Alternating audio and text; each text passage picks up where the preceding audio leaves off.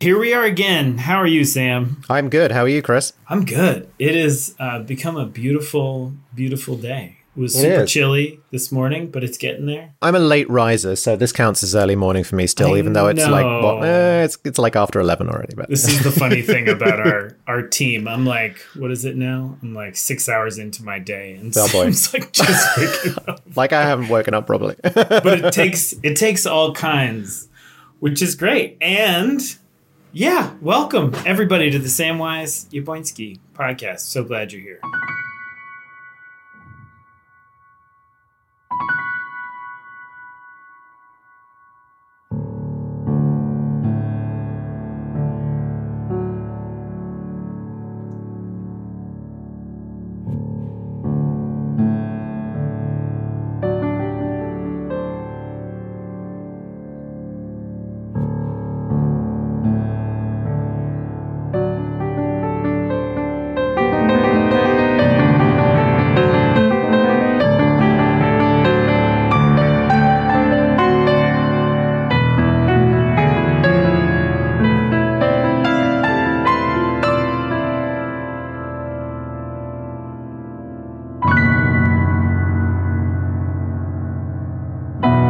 Well, Sam, I'm really, really excited for our guest today. She is one of a triumvirate of incredible folks that we have leading our social action. She is a mom of 2 teenage daughters, which terrifies me because my little girl is 6 and her daughters are amazing, wonderful, wonderful youth. There's moments where my 6-year-old screams, "You've ruined my life," in these really dramatic teenage ways. And I'm like, you're 6, man. Like, what is it going to be like when we're actually there? So anyway, but that's all neither here nor there. Laura Caputo, so excited to have you here. We get to work with so many people at the church, but there is really a special kind of wonderful type of volunteer who steps into a long established, really high functioning part of the church and helps shepherd the next chapter in its life. And that's really, for those of you who might not know, Laura and a team of people came in and helped take over the Social Action Committee. Some really wonderful leaders have been moving the Social Action Committee and really holding it for so long and doing a really incredible job and making so much change happen and helping engage so many of our people. But they really wanted to transition out, and Laura and this team of folks said yes and stepped in and have really done an incredible job. I think both just helping us do amazing work in the world, but then also really helping shape, I think, a really exciting moment in this new sort of evolutionary phase of social action at First Church. So I'm deeply, deeply grateful. It's a big task to step into, and it's been really fun to get to work with you and get to know you a little more. And so I'm excited to have you here and get to talk a little bit about your backstory and hear a little bit more about you and about all the stuff that we have going on. So welcome. Thanks. I'm happy to be here. So how long have you guys been coming, and how'd you get connected to the church? So our original tie-in with the church is through Kathy Crawley, who's one of my neighbors. Mm-hmm. And she was kind of my first friend when I moved to Belmont back in 2003. Wow. Which feels like forever ago. She and I met through our dogs. Our dogs were best friends and used to play in the backyard, and she and I would talk, and we were always kind of similarly minded, and she always kind of encouraged us to check out First Church. And I would say it probably took us 10 years. Wow. 10 years later before we really started getting involved. And that was in 2013 when we were coming back from living in Australia. What? So we lived in Australia for 8 months. Wow. Oh, really? Wow. Yeah, for my husband's job. He was working, he works for Bose and Mm-hmm. still does. And he was working in their Asia Pacific sales division, and he had this opportunity to kind of do a deep dive on the Australia business, and we were able to move there, and our kids were 4 and 6 at the time, and we put them into public school in Australia. It's where they started kindergarten and first grade, and we had this amazing time. And then we came back, and we were kind of ready to start new, family traditions, and we decided to kind of start coming more regularly to First Church at that point. Wow. And I remember, so it's worth saying something about the dogs too. So you had, what was Kathy's dog? Well, tell us about your dog too. Sure. So our dog is a Bernese Mountain Dog. So, 110 pounds. Wow. At his full height, full size. And Kathy had a, what is that breed? Apologies. She had this fabulous dog named Lou. So when Ollie was a puppy, he and Lou would play for hours. And at the time, Brian was traveling for work, and Kathy, at that point, her daughter was a teenager, and she and I would, sit and chat, and the dogs would play, and then sometimes it would get late, and she would invite me to stay for dinner. And wow. It was a great first connection. And then I continue to see her because she walks her dogs, around the neighborhood all the time. So she walks past my house and I wave. Yeah. And, if one of us is driving down the street, we're the kind of friends who pull over and talk to each other. Oh, that's nice. Yeah. That's great. And so then when you finally came, I think the first way I met your daughters too was in the play. So did they start right away in the? Yeah, that's a good question. Tess has always, I should say, had kind of a theatrical bent. And so I was pretty excited to get her involved in the play. And she definitely started when she was in, the junior, I can't remember what they call it, but kind of the junior choir where they give them just the one song that they work on, and they're all just adorable. Just the best thing ever. And it's just the cutest thing ever, and they can do no wrong. And so she did that in one production, and then there was Shrek, and she was one of the 3 pigs in Shrek, so good. Which I got a kick out of. So she, embraced that role with 2 other friends. And then the next year was really her crowning achievement was in Newsies. She sold the papers. I'm trying to remember her. She was Weisel. Okay.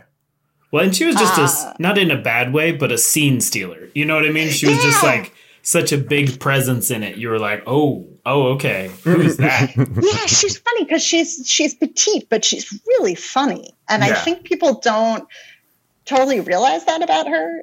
She actually has kind of this, and she's a very adult person in the way she talks. And so she always likes to joke that, now she's 13 and she says, I look like I'm 10. I talk like I'm 20. I dress like I'm 17, but really I'm 13. Wow. Oh my goodness. Yeah, I'm in for it. So my daughter is now 6, and already you can just see the little moments where, I'm sort of a little fascinated and horrified about this moment.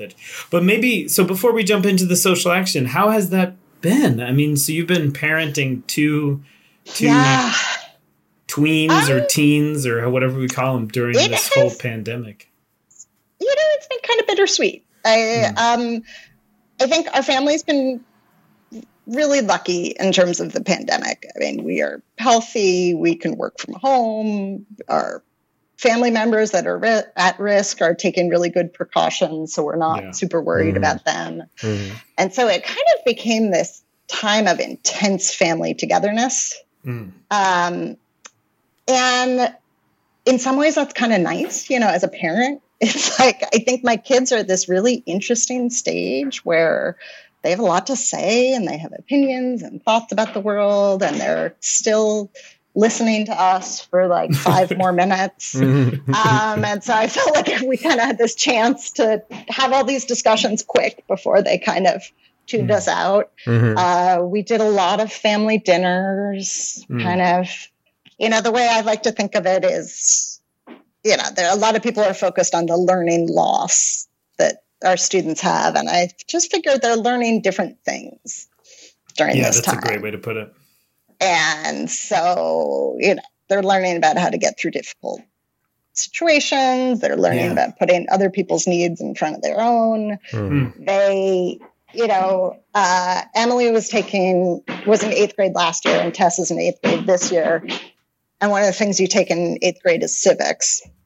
And I, of course, just dove in to make every dinner different civics lesson, which they kind of roll their eyes at. But it also means, they got to watch us go through a national election, and we were calling and texting voters, and Brian and I are both on town meeting, which actually happened over Zoom.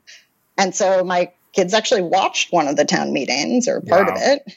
Wow. And, we had this conversation about Indigenous Peoples Day, and then she got to watch, my 14-year-old stayed on and watched the discussion about it. And so I think that was interesting. We watched all of The West Wing as a family. Nice. Just to remember what a functioning democracy looks like. Right. I love The West Wing. Me too. It's great stuff. But I don't want to lose. You said something so beautiful just now, and I want to just underline it with 1,000 markers. We were talking about the loss of learning, but that all of our kids, our youth especially, really all of our kids are just learning different things. And one of the things that we talk about in our OWL class, our comprehensive sexuality education curriculum, is that like kids are always learning about sexuality because they're watching us. They're watching their parents and caregivers, and they're watching the adults around them and how they interact, and they're kind of constantly. And so one of the things, like you're saying, that they've really been learning is how to move through hard times, and how we as a family and how we as a community support each other and hold each other as we're facing huge, complicated moments like this. And I hadn't thought of that. I hadn't really framed it like that. I really appreciate that, because it's really true. It's really true. And I should say I'm a huge fan of OWL and the curriculum. And actually, it was a big part of us choosing the church. It was this, idea of giving our kids that. I don't know, that chance to learn about it in that way. And actually, having had both kids go through OWL, and then, watching things like West Wing, we get into all these conversations about like, he's her boss, and it's not really appropriate for him to say that. And these two really shouldn't be dating. And, Right. But the dialogue is just so snappy. Oh, it's so good. It's so good. I think I love The West Wing. To just write all my lines. Yeah. I feel like The West Wing has always made me feel relaxed about my job. I'm like, that's harder. That's just genuinely harder. The weird thing about The West Wing, though, is is this American TV from the era? This is like late 90s, isn't it? It's so dark. I mean, visually, it's really all the interiors are really dark. I'm like, it's weird. I didn't know if it was the period or the cameras or what. And it was, there's just no windows, I guess. All right. Well, so The West Wing and the civics kind of brings us, to this exciting part of, and the real gift that you've been giving to the church for a while now is all of your leadership and your work with the team in the social action committee, and sort of a little bit about maybe how did that come about, and, what are you excited about in this moment with all of that? Sure. Well, I would say that came about also through my friendship with Kathy because she was one of the former chairs of the committee. And she's the one who got me kind of coming to meetings initially. And then she was the person who reached out to me and said, would you consider taking on a leadership position? And for me, I think I was at a time where the news was really, really stressful. And I had this feeling like, I just need to take all this angst that I have and channel it into action, or I'm just going to go out of my mind. Yeah. And so she asked, and I kind of thought about it, and I was like, okay, of all the things to focus on, for me to take some time to really just focus on social action, that seems fitting for the moment. And then Fran Yuan and Margaret Eklund and I kind of landed in this role just as the pandemic was hitting. Yeah. And so it kind of created this opportunity where we pretty much couldn't do anything we'd done in the past. Right. It was sort of a starting from scratch, which is daunting, but also liberating in some ways. And I would say the vote work is one of the things that really caught the moment. Yeah. And we got a lot of traction around that. And it was really meaningful. I mean, I ended up, there was a big push to write postcards and do phone calls to voters. And we partner with this group called Reclaim Our Vote that is based in Virginia. But their mission is to reach out to voters of color in states with a history of voter suppression, which is basically the entire southeast seaboard, the sort of Virginia south to Florida, and then all the way over, including, Arizona and Texas. And so we wrote a lot of postcards to voters. And then as the election... When you say a lot, sorry to interrupt, when you say a lot, I think it's worth mentioning some numbers, because it's truly amazing what ended up happening. It was thousands. I mean, I'm not sure I can say the exact number, but every time, we would get, send out 500 postcards at a time. Yeah. And all just, Priscilla Cobb and Catherine Bonfiglia were really instrumental in this. And they had this wonderful organization set up where, people would sign up to do a set of 25 postcards, and then they would get just a little packet that you would pick up with your 25 postcards, what to write on it, here are the stamps, here are the addresses, go. And people really liked it. And so we just kept signing up for more. And then as the election got closer, we focused on making phone calls to voters. And that, I have to say, that was really intimidating for a lot of people, myself included, but ended up being really satisfying because I kind of focused on calling voters in Georgia. And it felt like a year where you could want to vote and not know how. And I just feel like all these hurdles had been put up in front of voters to keep them from the polls. And it felt really good to be kind of on the other side of that. And so we would call people and say, early voting is starting on this date, and this is the website where you can go and find out where you vote. And, if you vote by mail, this is where you can drop it off. And people would genuinely, you get a lot of hangups and you get a lot of wrong numbers, but I would get people who would be like, hold on, let me get a pen. I want to write down that phone number. And I was like, oh my God, you actually, want this information. Yeah. And you weren't telling them who to vote for. You were just saying, here's how to do it. Yeah. And that was really satisfying. And then I feel like, I felt like I had some little part in the Georgia win, and you feel really invested in that. And we're continuing to send postcards out. So the most recent round, we just sent 500 postcards in September to voters in Virginia. And Virginia is actually one of the states that has expanded voting rights. And so we reminded people of that and said, here's a slate of people who are running for re-election, and, here's where to go and when early voting starts. I love that. And one of the other fascinating things about that is we were joining with, so many UUs all across the entire country who were all doing exactly that, which ended up making this huge tidal wave of support. And for two important things, I mean, obviously, it had tangible effects helping to combat, racist voter suppression efforts, which are just, horrible, that people are trying to take the vote out of people's hands. But then also, like you're saying in the beginning, this was like a really complicated time where it was really sad, and we were hearing so much, sort of desperate, hopeless news. And to be able to like do something, to be able to actively participate in a way, really makes such a huge difference for folks. Yeah. Yeah. And so while you're talking about actively participating, I want to plug another UU thing we have going on. Yeah. So there's a group called UU Mass Action that you guys know about.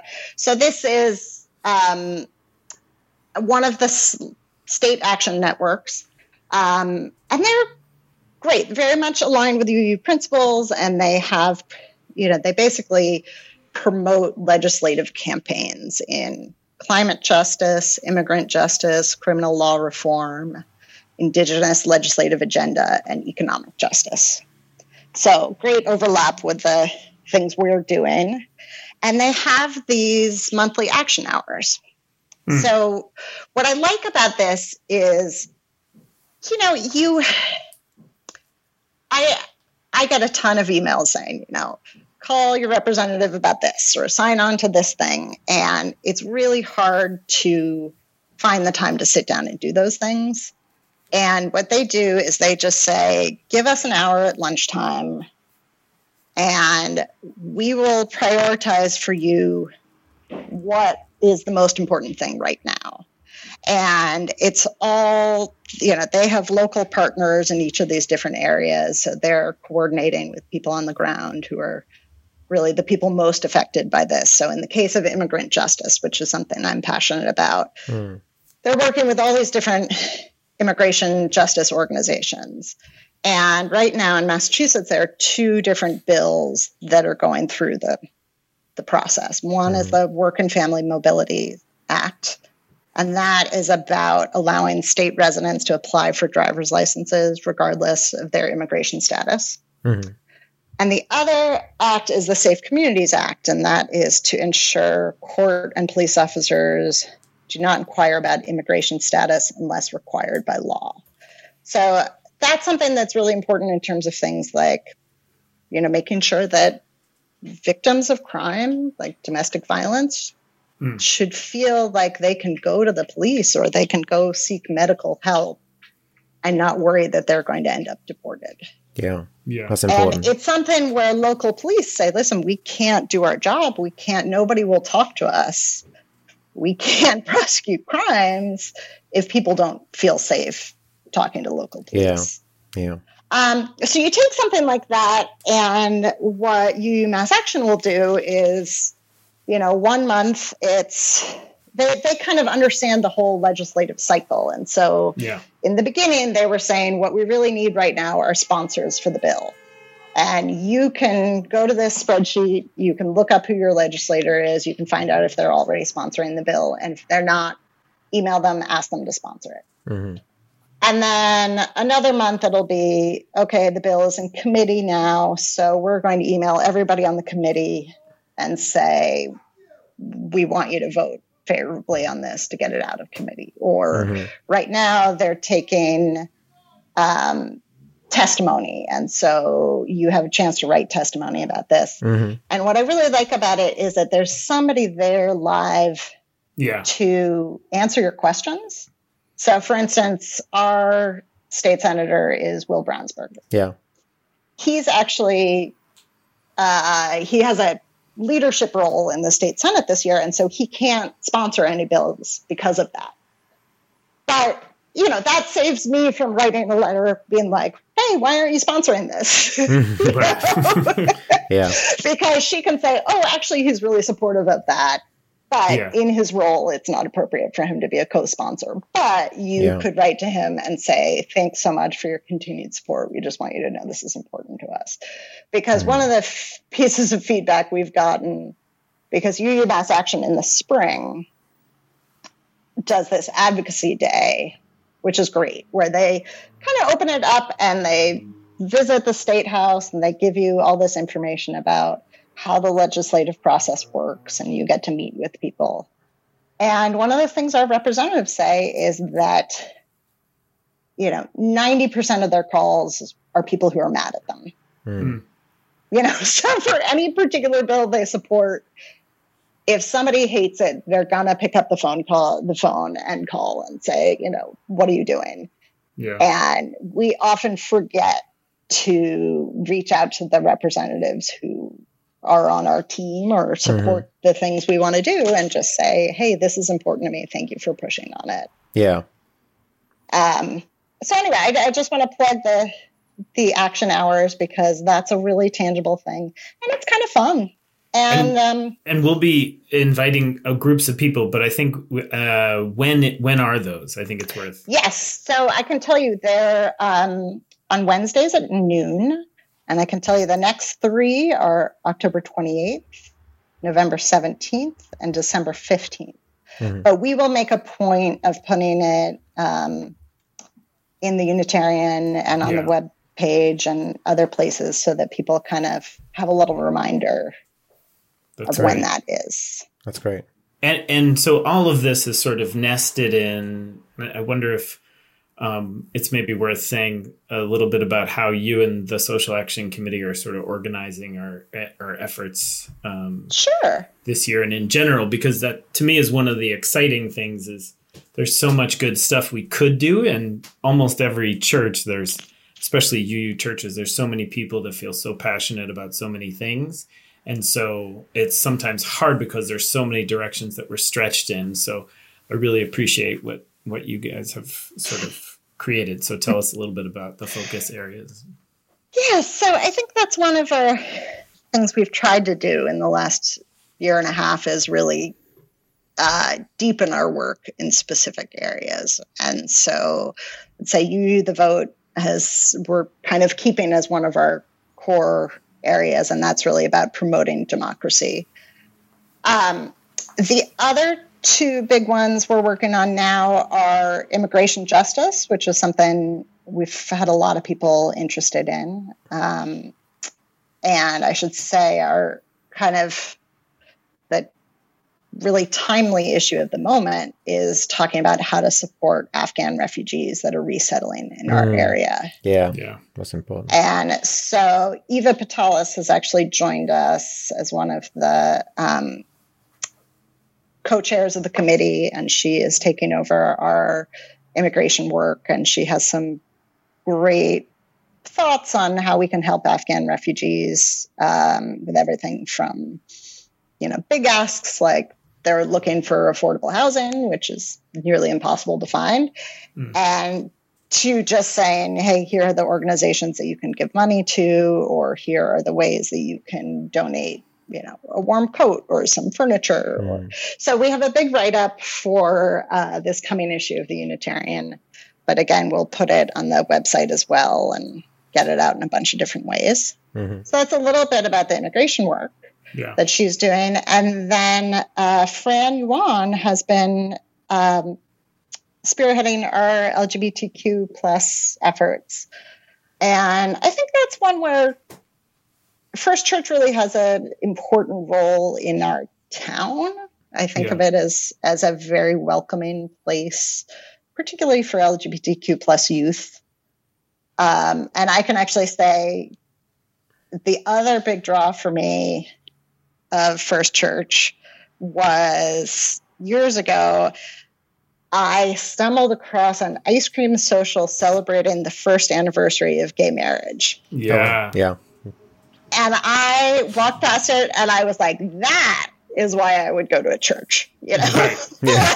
You're like, ice cream. Yeah. I was like, ice cream is celebrating this wonderful thing that brought rights to all these loving couples. And I was like, that is what church should be about. We actually just started connecting with some some local groups in Somerville, Cambridge, Arlington, and Lexington, and are hatching some fun ideas about different ways to get LGBTQ plus folks together from those different groups, different towns, both youth and adults. So yeah, lots of good stuff is happening. Fran, right in the middle of it. She's done incredible leadership, incredible work for decades now. Yeah.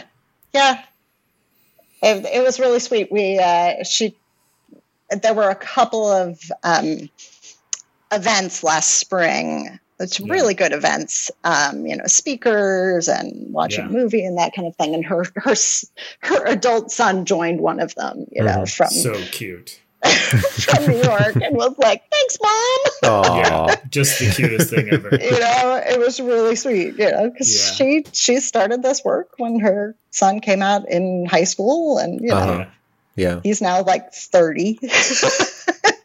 And she just never stopped doing it. Right. It's amazing. It's one of the things I think I love most about our community is like, you think of so many people at First Church who are on town meeting and are just involved in so many levels of, and then the Human Rights Commission, Belmont Against Racism. It's just like over and over and over again, people really engaged and doing good work. It's really inspiring. Well, it's so great. I think so often social action can be a mile wide and an inch deep. Not in a bad way. There's just so much to do, and there's so many things that we want to do. And having those 3 focus areas, I think, really makes it possible for us to have a deeper engagement in and really have a meaningful effect, and build on the really strong legacy of social action at First Church with folks like Kathy and so Gladys. Gladys, yeah. We talk about these 2 acts that are going through, and I think Gladys was collecting signatures and other things years ago to kind of try to move this into the state legislature. So there's a long history of that. Important to lift up Jackie Neal too, who helped hold. She was sort of the chair of social action for so long. So this is great. So what about the other thing that we've been checking in with folks about as they've been guests here on the pod is around the principles and sources. So do you have a favorite, or is one particularly resonant for you in this moment? Or? Yeah, I would say, my favorite is the first principle. Nice. Is this the inherent worth and dignity of every person? Yeah. Which I think is really... It's easy to say, and it's harder to put into practice. Yeah. But it's something, when I do these monthly action hours, we're encouraged to add in some, personal bit. And my sort of standard thing that I write is, my faith leads me to believe in the inherent worth and dignity of all people. And I believe our laws should treat them accordingly. And I just try to look at every one of these things and say, is that actually how you treat somebody with dignity? Like they need to be able to work. They need to be safe. They need food. They need respect. And then I would say the other piece of it is the focus on democracy, which, is certainly true through and that's the 5th principle is, this focus on the democratic process. So I think that ties in nicely with the vote. But even on a more local level, I think, just being involved in town politics. So I'm on a particular kick to get more people to run for town meeting because I think that town meeting should look more like the town of Belmont. And in order to do that, we need younger folks and more diverse candidates. And, a lot of times these seats go up and they're barely even contested. And so in some ways, it's just a matter of kind of putting your name down and being willing to show up. But it's actually very satisfying to work on local issues because you vote on something and it happens. You have these immediate results. Yeah. And it's not actually based in, it's not about Democrats and Republicans. It's sort of nobody runs on a platform like that. It's people have really varied opinions on all these different issues and when you become a town meeting member, I honestly feel like I could talk to anybody, any of the 300 plus folks on town meeting. And, when I run into them downtown, say, what do you think about this question that's coming up? And, I've heard this side of it, but is there another side of it? Is there something I'm missing? We have these really interesting conversations. Yeah. And I should say, when I say younger people involved, I should say, I'm 46 and I'm a spring chicken for town meeting. So I think we figured out at one point there were as many people under 40 as there were over 90. Oh, wow. So it's really, I think the average age is, high 60s. And it's just something where a lot of people, I think, just joined town meeting and never got off it and just get reelected over and over again. And so I think there's a lot of history there, and that's important because issues come up. And people can raise their hands and say, we've discussed this 1,000 times. And, Right. But I think it's really important that we get new voices in there and that there are young parents in there because I think a lot of things get decided on the town level. Well, so people should definitely reach out to you with questions about that. And keep your eyes open for these action days and announcements from the Social Action Committee and all of the You the Vote efforts coming up. But it's really incredible what you guys all have done and what you're doing personally. It's like you said at the very beginning, this is such a challenging moment. And this is such a pivotal time in the life of our country and democracy. And to be able to have these ways to make meaningful contributions is just huge. It's a real gift. Yeah.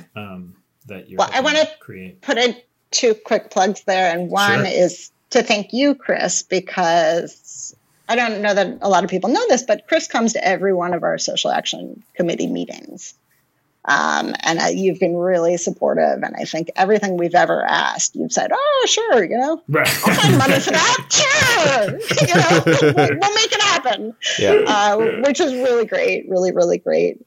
And also, I think it's something, I think our kids have a lot of anxiety too. My daughter is a really sensitive kid and, they're talking about global warming and the environment. And she gave up eating meat because she was like, we've got to do something. And, I talked to her and I say, it's not just on the individual efforts. Like we actually have to change, the rules for these big companies that, and I said, and that's why I reach out to voters is because I want people in politics who are going to enact big changes.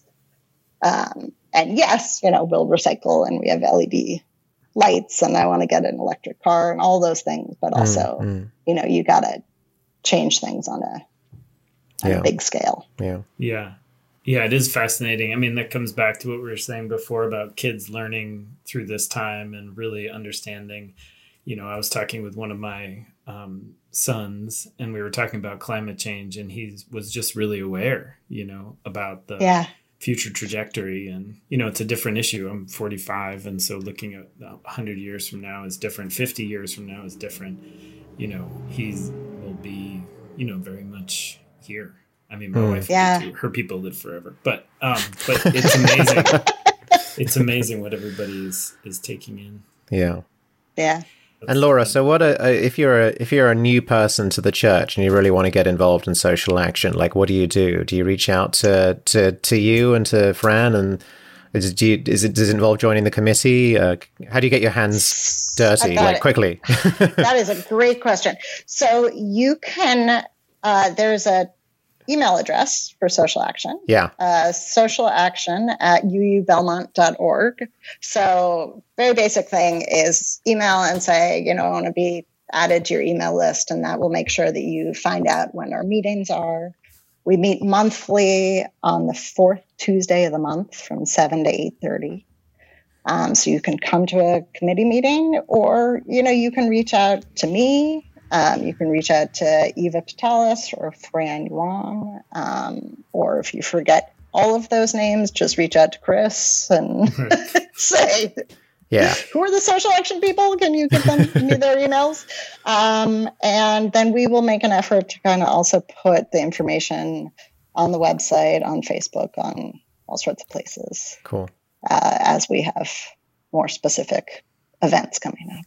And I think one of the really great things about the way that you guys are organizing this is also if somebody's just on fire for, some immigration justice, if somebody's on fire for some LGBTQ plus advocacy, if somebody's just on fire around voting, they can reach out and then we can be channeled into any of those individual efforts. So we had, what was it, like 80 people were involved in the You the Vote effort a year ago.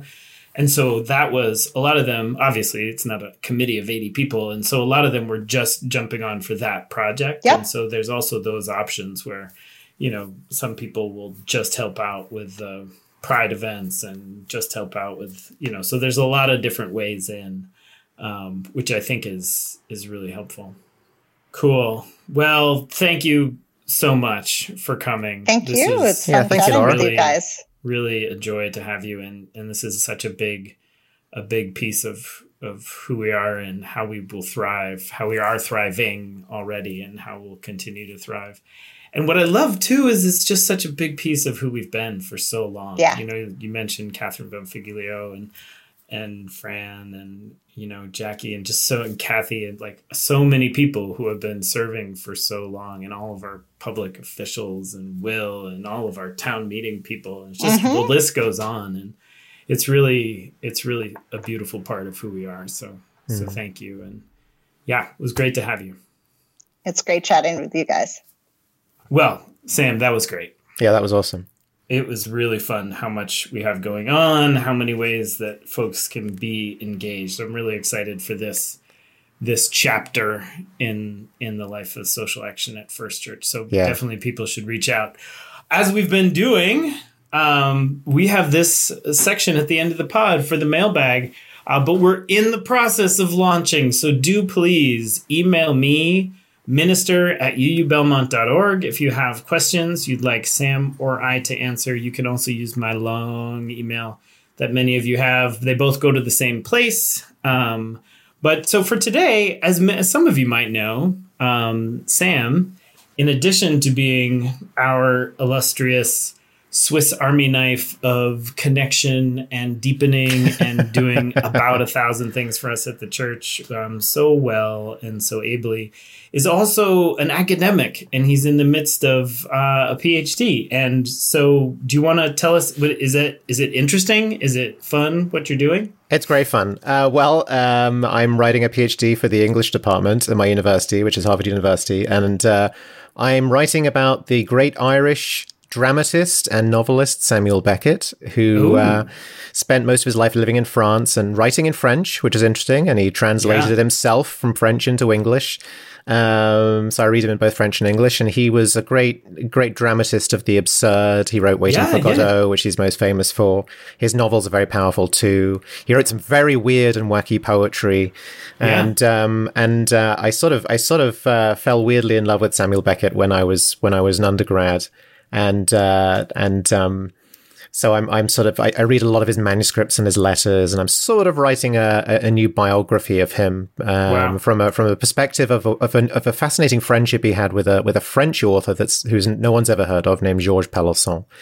And I'm sort of writing the story of their friendship, which was intensely fruitful for both of their writing. They influenced each other, inspired each other, but they also had a very complicated friendship because Samuel Beckett, during World War II, fought heroically in the French resistance, whereas his friend Georges Pelisson collaborated with the German occupiers.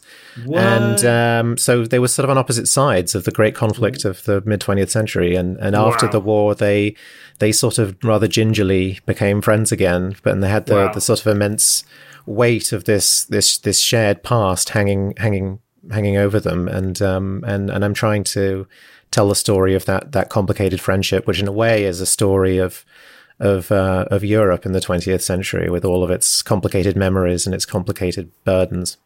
So that's what I'm writing about. Interestingly, also just the story about how we come together across divides, Yeah. Yeah. Did you know, we've never talked about this. I was in Endgame, which is a really one of these absurd Samuel Beckett plays. That's his greatest play. Yeah. When I was in college. Yeah.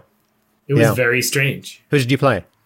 I was the guy. I was the main Were you in guy. the chair? Were you in the chair? Yeah. Yeah. Ham. Yeah. So for the listeners who might not know this absurd, ridiculous play, it is really complex and super duper confusing. And a friend of mine was directing it, and we were in this little black box, and it was crazy because the character Ham really drives a lot of the play, but it almost doesn't matter. I would mess up the lines, and sometimes we would skip around, and it kind of almost didn't matter because it was that's the so thing about ridiculous. that play. Yeah, exactly. It was so ridiculous, and it didn't make hardly any sense. You can sort of mix it up, and no one will notice. Yeah, you really could, and it keeps everybody on their toes. And two people pop up out of like a dumpster in the back. Yeah. It is that's really. But anyway, the better part of what you said is that story is really beautiful. So, wow. So that's why you were in France. That's why I was in France over the summer. Yeah, I was really lucky that over the summer I got to go on holiday.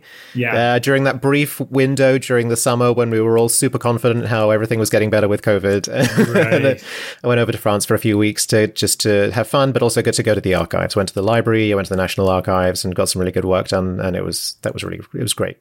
That's awesome. Yeah. Well, that's super fun. So please send us questions for the mailbag. Let's dig deeper into Sam's graduate studies and really anything about Unitarian Universalism, life, our backstories, whatever you like. Yeah. Minister at uubelmont.org. And thanks so much for listening. We have some fascinating guests on the way. We do. And this has been super fun. Thanks a lot, Sam. Thanks a lot, Chris.